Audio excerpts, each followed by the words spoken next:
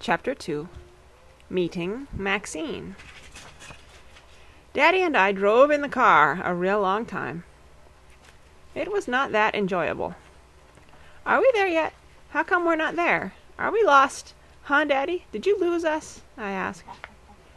Just then Daddy pulled into a parking lot. "Hey, we're there," I hollered, very thrilled. I looked through the window. "Yeah, only here's the problem. I don't even recognize this place, 'cause this is not your regular barber shop." Daddy got me out of my seatbelt. "This is a different barber shop," he explained. "Someone at work recommended it.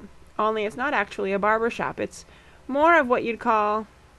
well, okay, it's a beauty shop."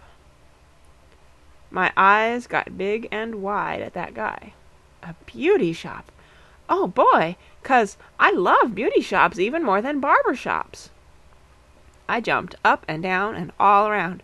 "Hey, everybody, my daddy is going to a beauty shop. My daddy is going to a beauty shop." "Shh, Junie B., please," said Daddy. "You have to be on your best behavior in this place. I mean it. No acting crazy." I smoothed my jacket very proper. "Yeah, only I don't even know what you're talking about," I said. "I never acted crazy in my whole entire career." After that I skipped, very happy, through the beauty shop door. There was a lady behind the counter. Her face had big, shiny, red lips on it. "Name, please," she said. "Robert Jones," said Daddy. I stood on my tippy toes. "Yeah, only he has other names, too," I told her, "'cause some people call him Bob, and some people call him Bobby. Plus today, my mother called him Ace." The lady looked over the counter at me. "And what is your name?" she asked. I quick took off my jacket and showed her my name tag. "Pinky," I said. "My name is Pinky Gladys Gutzman, 'cause I just thought of that cute name this morning, and it is adorable, I think." The lady looked funny at me. She didn't ask any more questions. Pretty soon a different lady walked up, and she shook Daddy's hand. "Hello, I'm Maxine, and I'll be cutting your hair today," she said, real nice. My eyes popped right out at that woman, 'cause she was wearing a name tag just like me. "Maxine! Hey, Maxine, look down here. I have on a name tag, too," I hollered. Maxine ruffled my hair.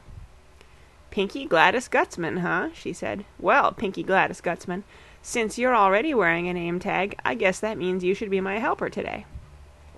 "Yes," I yelled, "'cause I already know how to be a helper, on account of sometimes I help my Grandpa Miller fix stuff, and last week we fixed the upstairs toilet, and I got to touch that big ball that floats on top." Maxine laughed. "Wow, a helper with plumbing experience. This must be my lucky day," she said. After that, she held my hand, and she and I took Daddy to the sink. Then Maxine washed Daddy's hair, and she let me hold the fluffy towel. I held it real tight in my arms. "Look, Maxine, look at me holding the fluffy towel. See how good I am doing? I am not even letting it touch the floor." Only too bad for me, because just then my nose got some itchy fuzzies in it, and I started to sneeze. Chew! I sneezed right into the fluffy towel. It was soft as a feather. That's how come I wiped my itchy nose on that softy thing, plus also I blew a teeny bit. Maxine made a face. "Yeah, only you don't have to worry, 'cause I'm not even contagious," I told her. Then I gave her the fluffy towel to dry Daddy's hair, but Maxine said, "No, thank you," and she dried Daddy's hair with a different fluffy towel. After that, all of us went to her giant spinny chair.